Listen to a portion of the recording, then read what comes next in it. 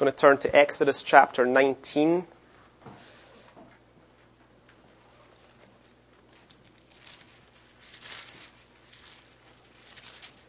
Exodus 19. We will read the first 6 verses together.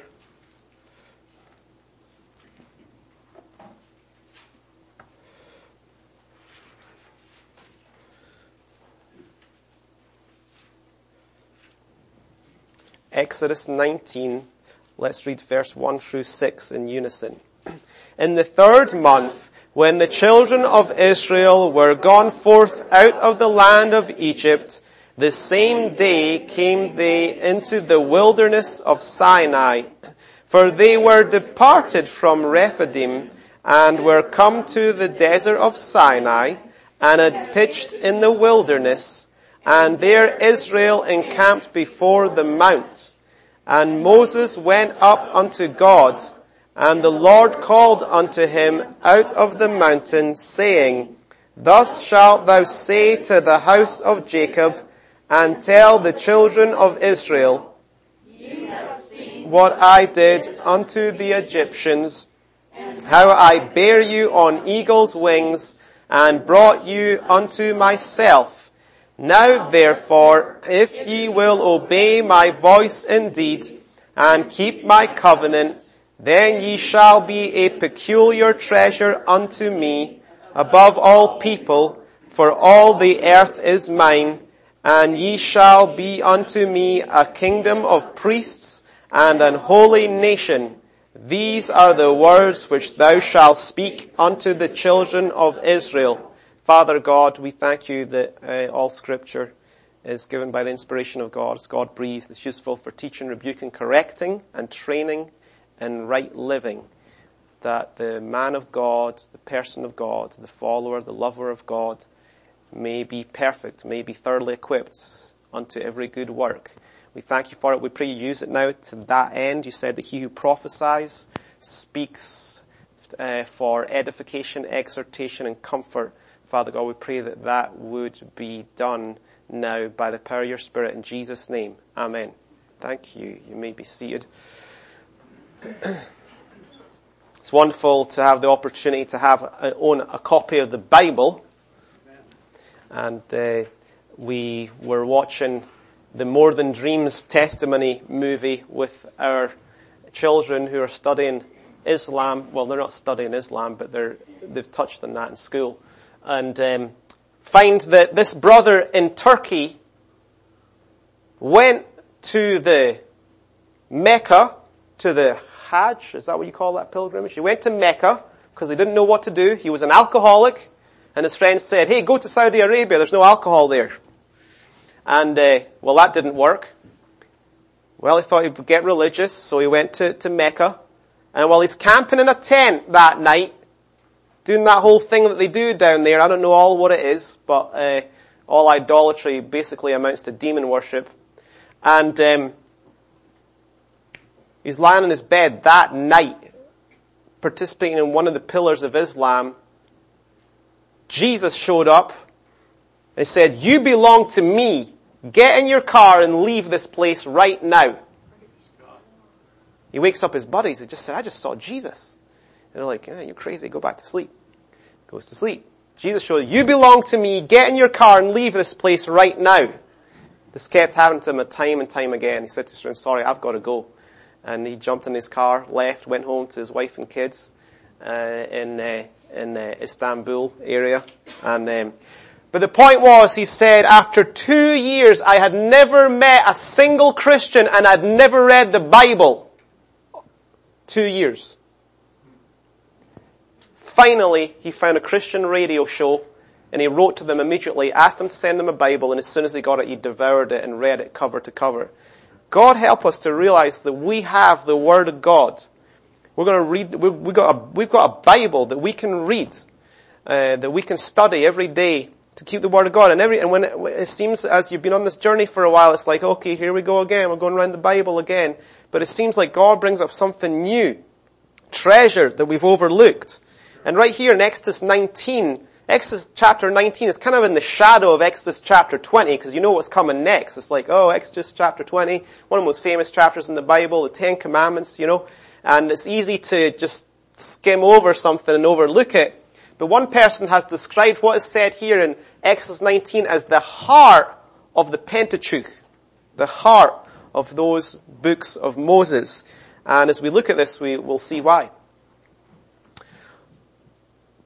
What we have here prior to the giving of the terms of the covenant is actually an explicit declaration of the intent, of the universal intent of this covenant that God gave, this Mosaic covenant. So therefore, what we see in this here is the heart of God, the nature of God. And as we seek to follow Jesus and to know God, as we come into more and more of an experiential knowledge, not a head knowledge, well, he's holy. Yeah, someone told me he was patient the other day. Yeah, patient. Kind of like this kind of Western Greek cerebral exercise of listing off some attributes. Now I'm talking about an experience of the nature of God, and not just listing attributes, but I said it the other night, experiencing the depth. If you experience the depth of the long-suffering of God, because you know that He's been long-suffering with you, you're left with no other option but to be long-suffering towards other people. Your conscience is just not going to let you away with anything else. That's kind of been my experience. So right here in these verses right here that we have read together, we find ourselves living in the shadow of the nature of God. We're left with no other option to be more like Daddy. And despite how we feel sometimes, despite how we feel like something in our flesh wants to wallow in a place of self-loathing. But in the shadow of who God is, it's just not an option. Just pull up your bootstraps and get out of there. We feel sometimes like we want to insulate ourselves from risk. We want to protect ourselves from being vulnerable in the pain of interpersonal hurt. So-and-so hurt me and I'm not going to let them do it again. That's maybe how we feel. But in the light of this right here, this God who said that He bore them on eagle's wings, that's not going to be an option. As we experience Him and His nature and living in the light and the shadow of who Father God is, these things just become, they're crossed off the list. And that's how He is conforming us to His image. We may want to justify self-indulgence when we know that other people need us. We might want to feel like we've said, no, you've crossed the line and I can't take it anymore. Can't, huh? Says who? Is that your opinion? Or is that what the Word of God says about what you can and can't do? I mean, although we may want to feel like that with a lot that's inside of us, living in the shadow of this, of who God is, it just comes to the point where that's not an option anymore. So may the weight of the beauty of who Father God is bear down upon us until we have no option but to agape in all circumstances, regardless of how we feel. God help us. So I see part of that in these verses here. So let's take a look at these here and see what God was saying to Moses. Focusing mainly on verses 4, 5, and 6. He said to them, ye have seen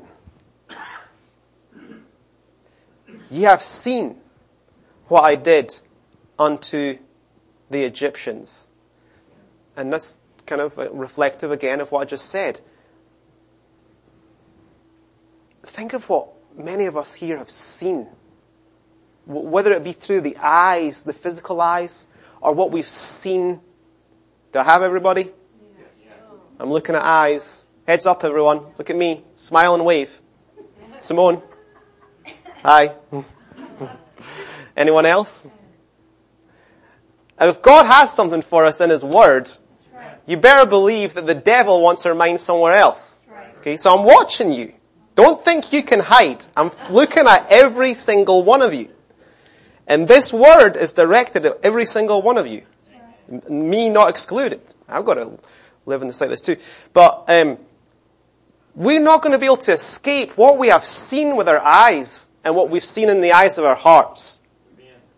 He said, you've seen what I did unto the Egyptians. You saw it, and it was more than sight, wasn't it?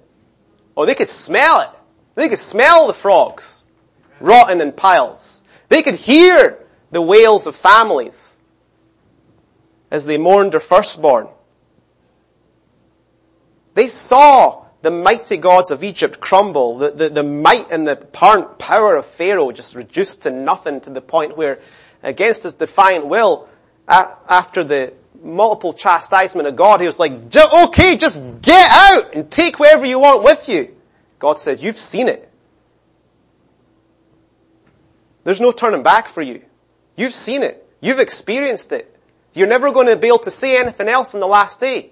You're not going to be able to, because you've seen love. You've seen the transforming power of God in other people's lives, right? The love of God, a love that could only have come from God coming down into people's hearts. I saw that when I was 20 years old. I couldn't escape it. He says, you've seen it. You've felt His presence. You've literally felt the bodily presence of God. Some of you have been healed by the power of God. Many of us have had signs. Circumstances are so engineered that the mathematical probability just would blow your mind if you could calculate it, and you know it would take a lot of faith to say that what just happened wasn't God. That would take more faith than what I've got. I'm going to have to say that was God.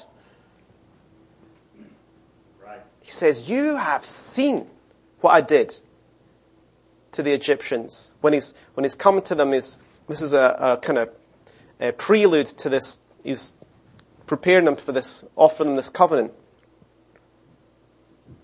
You've been in powerful meetings. You've seen the beauty. You've seen the fruit. You've received signs. Can we sit on the fence in light of that? Can we sit on the fence in light of what we've seen, in light of what we have experienced? The Word of God says, today, if you hear His voice, do not harden your heart. Don't put it off. Don't put off obeying. Don't put off responding in light of what you have seen and what you've experienced. It's a weighty responsibility. And you see, the interesting thing with this here is he brought them, he did all that, right? He delivered them from Egypt. And then, and he took them through the Red Sea, and they've had they had a chance to kind of try God out a little bit, seen Him in action. And then He offers them to enter into this covenant. That's kind of interesting, isn't it?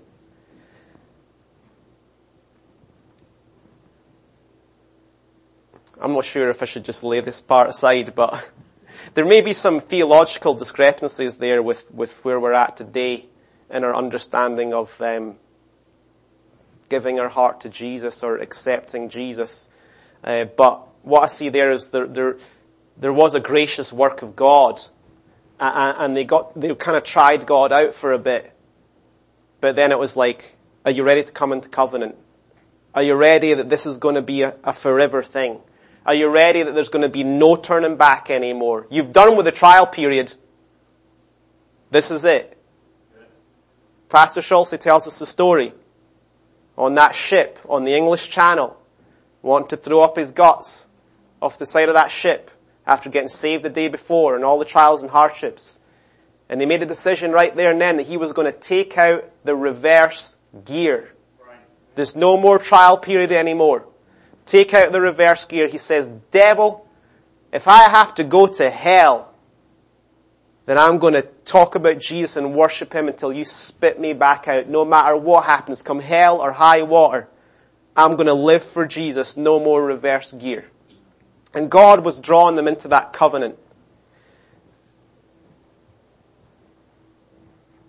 And I'll be controversial with you now, but the raging debate for centuries has been, what is this? Is it eternal security or not? Can you lose your salvation?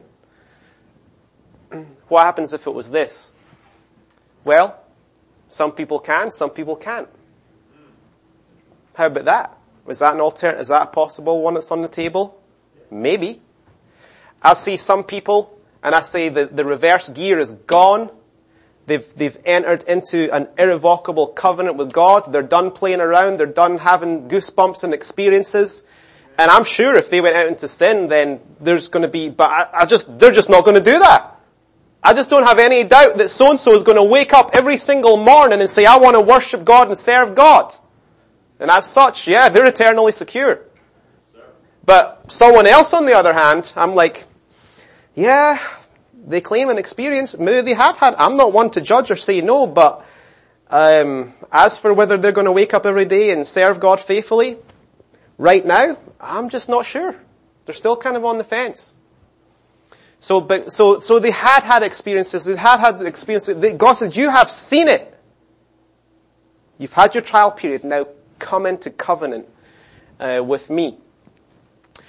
So he's drawing them into that. He says, you see what I did to Egyptians, and how I bear you on eagle's wings and brought you unto myself. That's beautiful. Now, I'm going to call this sermon On Eagle's Wings. Even though this whole sermon is not going to be about that part of the text, but it's just so beautiful and poetic, I'm just going to acknowledge it. I bear you on eagle's wings, and I brought you unto myself. What a picture of the goodness of God. You know, we were singing about the lion and the lamb, and you have that contrast there, the two sides of God coexisting. What about this right here?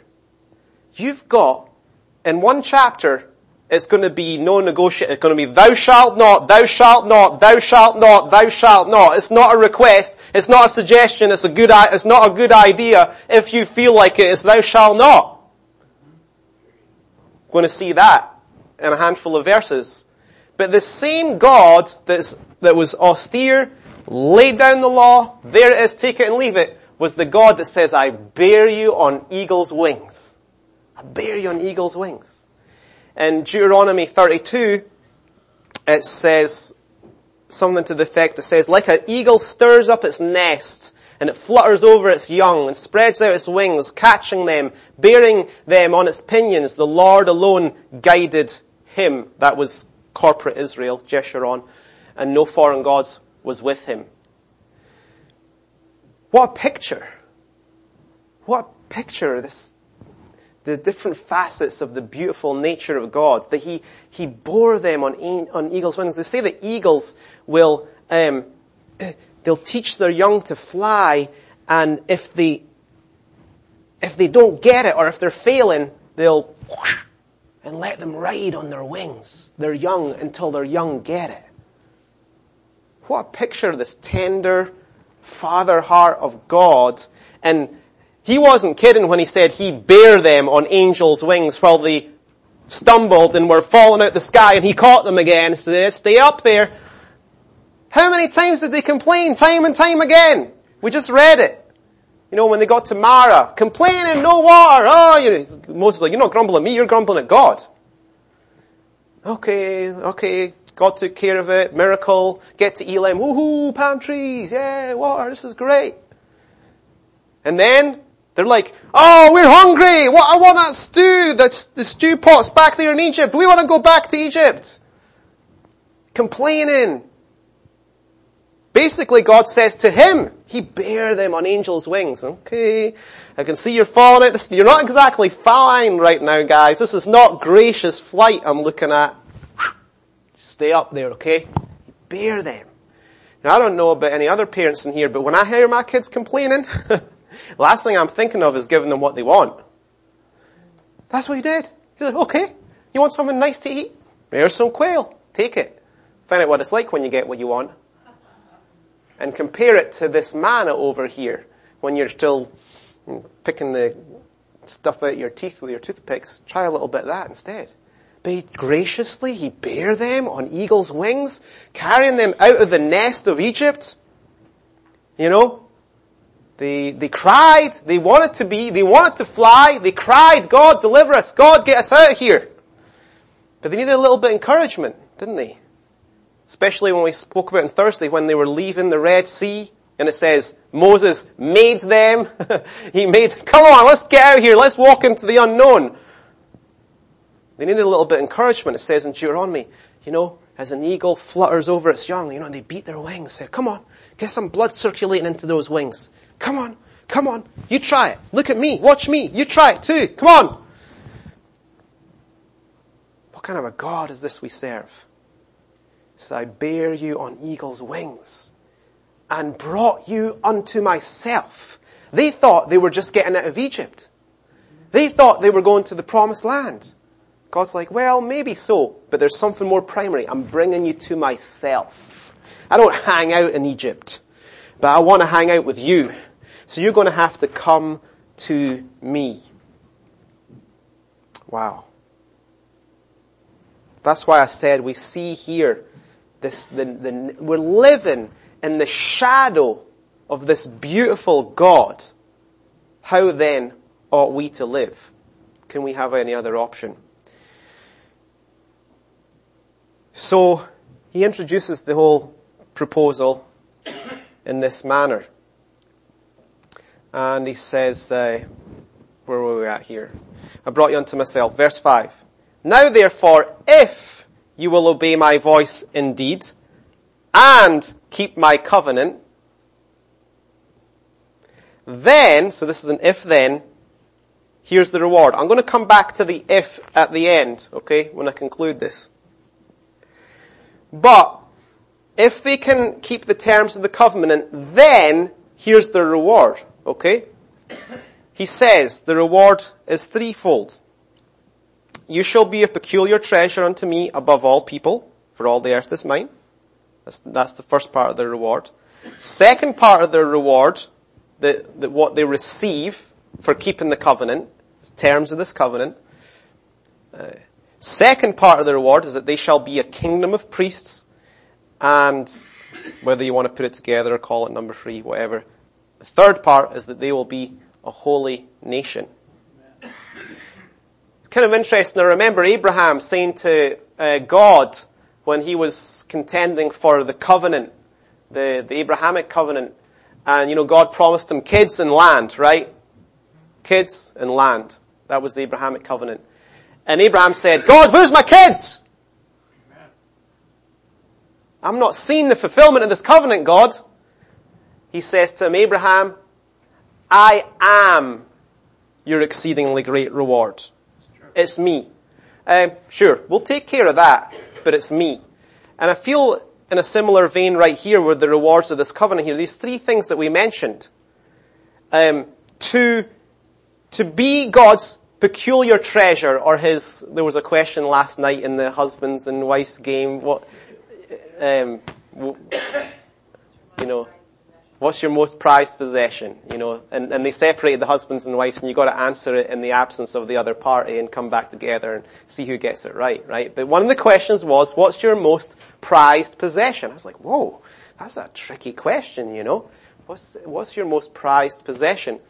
But to be the prized possession of the God of the universe is its own reward. We're looking there's so many blessings that God puts in as a bonus. Yeah, I'll provide for your needs. Yeah, I'll be your healer. Yeah, I'll guide you. Yeah, I'll be with you. Yeah, I'll comfort you. But to be the prized possession of the God of the universe, that's its own reward.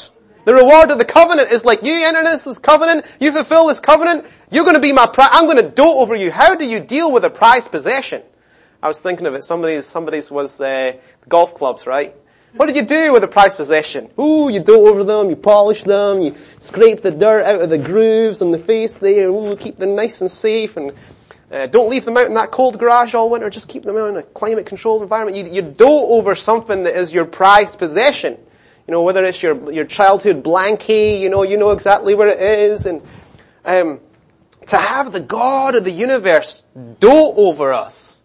That He knows exactly, you don't let your prized possession out of your sight. I can tell you right now where that thing is. It's over here in the storage locker, it's up there, it's up in the bedroom. No, we know where our prized possession's at. To be the prized possession of the God of the universe. He says, you shall be a peculiar treasure, prized possession, unto me above all people. For the earth is mine. Above all people.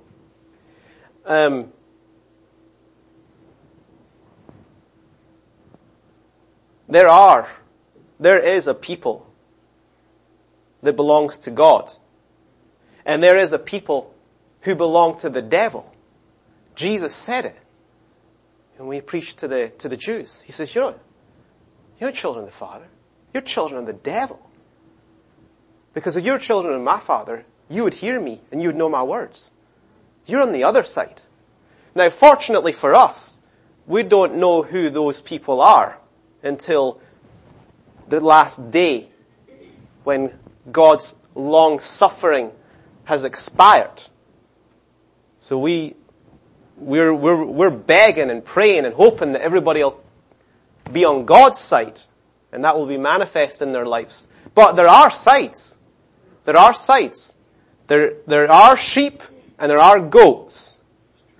And when you see the redemption, the 7 I wills of redemption back earlier in Exodus, when God promises what He's about to do before the plagues, He says, I will, I will, I will, I will, I will. One of the things that God did in those plagues, He says, I will put a division between you and the children of Egypt. You better believe it. You're going to see a difference between how I deal with my elect and how I deal with those that are on the other side and never will come to the truth. You will see a difference. That's what God says right here. You're going to be my prized possession over and above everyone else. And sometimes it may be kind of veiled. Sometimes you may be kind of like, why am I going through this? What's going on? What's the difference with my life over anybody else out there? Oh yes. Over the course of your life, you will see that you have been dealt with as a child of Almighty God over and above the other people group. There's only 2 people groups on planet Earth. 2. He says, over and above the other people of the earth. And it says, for all the earth is mine. All the earth, how about all the universe? You're going to be my prized possession, this holy people group, God's chosen people, over the whole universe. Even though I created the whole universe, as Pastor Schultz would tell us, it says God in Genesis chapter 1 gave about half a sentence to the stars and the galaxies and the universe. But the rest of the half of the book of Genesis is about Jacob and his goats. Amen. Chapter after chapter after chapter of Jacob and his goats. Half a sentence to the stars and the universe. That's God. The whole created order revolves around His children that He created it for, to live out this earthly pilgrimage. It says, that's its own reward. To be the prized possession of God is the reward of the covenant. Price above all people, for the earth is mine. In verse 6, He says, and ye shall be unto me, this is the second one, a kingdom of priests. To be a kingdom of priests is its own reward. It's the prize of the covenant. The privilege of being a priest. A priest is a privileged position. It's a privileged office. And I've been blessed in what I've been called to still live in our American culture where there is a degree of respect offered to ministers, and that's been a blessing in a way. Other people operate in an environment of persecution. But for all of us, as priests of God, it's a privileged office, it's its own reward to be a kingdom of priests. See, all of us need one another to stand between us and God. We all need it. And we all have the privilege of being priests to one another. We all have the privilege that when we need the priestly office, in a more generic and general sense, just grab someone else with the Spirit of God. You've got it. You've got someone else that can stand between you and God. And you're that person to other people. What a privilege, what a reward to be part of a kingdom of priests is its own reward. Its own reward. To one another and to the world. A kingdom. Can you imagine a kingdom of priests? A nation of priests? You know, they talk about America. What do they call that? City on a hill? It's been a beacon of hope in a way to the world. Was the intent of the founding fathers. A place where people could find refuge. A place where just government would be exemplified. And in some respects, you know, America, some may argue, has been a good influence on the world. In other respects, people have seen the excesses and the injustices and the sin and criticized our nation. Our witness has been marred. But to be part of a kingdom whose witness has not been marred in any way, a true kingdom of priests, and even the witness of the church as a kingdom of priests, its witness has been marred and tainted at times, and even slandered and falsely represented. But you know, as we're coming towards these last days and the disparity grows greater and greater, it's his own reward to be part of a kingdom of priests, standing for one another and standing between the world and God and pulling, as we said, as many of them in to this side as possibly can be, as they will allow. It's his own reward to be as part of this kingdom of priests. And then lastly it says, kingdom of priests, and it says it's his own reward, is what I would suggest to you, these rewards of the covenant, to be, it says last of all, a holy nation. Now, the word holiness, and I've said this before, I'll say it again for anyone that wasn't here, it has been associated with certain denominations or certain movements, you know, or certain practices. But if you look at the basic meaning of the word holy, it just means to be set apart. In common vernacular, we say, oh, you're dedicated to something, set apart to something. That's the basic underlying thing with holiness. And so holiness necessarily leads to purity because of who we're dedicated to. We're dedicated to a God of purity, a God of beauty. So if you're dedicated to him, naturally that's what you become like. But to be a holy people group, a dedicated people group, a holy ethnos, is a reward of its own. To be set apart, to be dedicated, to be consecrated is a reward of its own. True purity must be founded upon absolute dedication to God. It says in Thessalonians, it talks about, may the God, how does it say that? Someone else can recite it. The God of peace sanctify you wholly. Right? Sanctify. The holy is a W-H holy, not an H-O-L-Y. Sanctify you through and through. Set you apart through and through. You may think that you're dedicated to God. But God looks straight down in his x-ray and says, well, I can see all sorts of little pockets over here of dedication to something else other than me.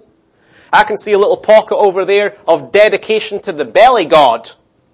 It says their God was their belly, their glory was their shame, and they minded earthly things. So God looks down in his x-ray. He says, I see a pocket of undedication right there. I'm going to be dealing with that. I can see a pocket of dedication over here to some relationships over here. I can see it. So, may this God of peace dedicate us wholly. But as that true dedication increases to the presence of God alone, then with it comes true purity and true righteousness. See, you can attempt to fabricate right living on something else than a total, thorough, through and through dedication to God. You can fabricate some right living through self-effort. You know? You can still be dedicated to the belly god over here, or the family god over here, or the sports god over here, and say, well, I've got to go to church today. I better speak sweet and not criticize people behind their backs and stuff like that, and not get angry when my kids bother me because I know that's not the Christian thing to do.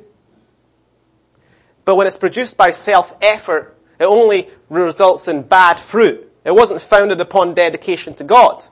If it's not founded upon dedication to God and it's self-fabricated, it only leads to self-righteousness, pride, and those things are sin. Those things are dark. Those things are bondage. So it is a reward of its own to be a holy people, to be a dedicated, thoroughly, every single department, every single mentality, every single attitude dedicated just to the prayer. It's the reward of its own. These are the rewards of the covenant. Being pleasing to God is a reward in itself. And these three things that we mentioned together. Now, before I close, I want to talk about this. It says, God has this tremendous sense of humor. He has got this 7,000 year sense of humor. He sees everything in the perspective of everything. He sees everything in the perspective of the end result and what he was planning and what he was trying to do. He said, if you will obey my voice indeed. Did he think they were going to obey his voice?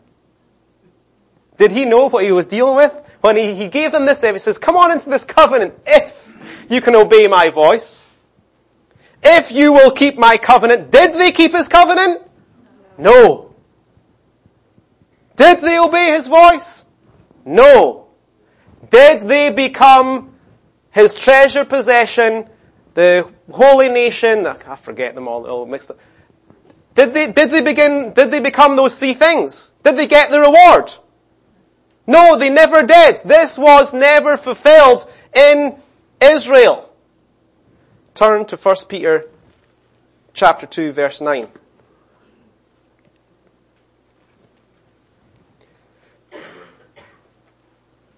God's got a sense of humor, doesn't he? We're going to do this big huge mountain thing and I'm going to offer you this covenant. And you're not going to do it. Notice they thought they were. Oh yeah, God, we'll do that. They signed up for the covenant before he even gave them the terms. That's what's going to happen in the second half of chapter 19. Okay. 1 Peter chapter 2 verse 9. Who is Peter speaking to here?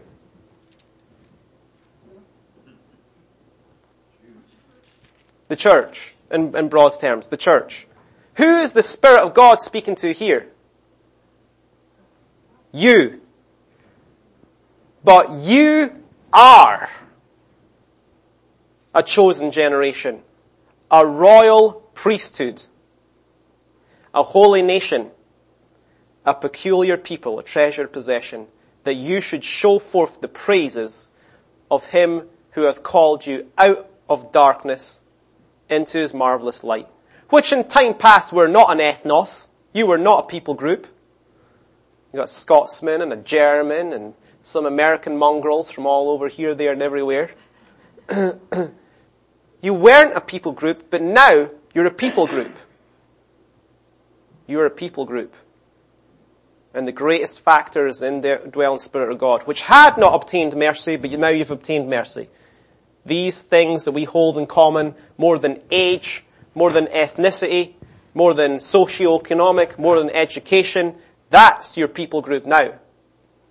The Spirit of God. And this covenant that I invited them to, that they couldn't fulfill, God's like, well, let's just play around with this for about 1,500 years, just to get you ready for what's coming. A covenant that is so mind-blowing, you couldn't get your mind around it now if I told you. So we'll just play this little game for about 1,500 years now. That is a covenant where the terms that you're supposed to fulfill, I'm going to come round and hop over to that side and fulfill them too. Because it says he took the stony heart out of their flesh, and he gave them a heart of flesh, and I will put my Spirit within them.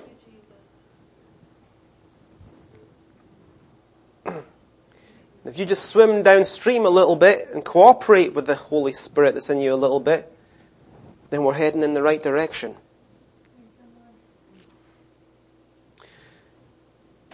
So, I don't know.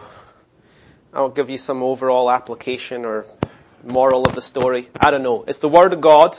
God's good. He's big. And let's just walk with Him.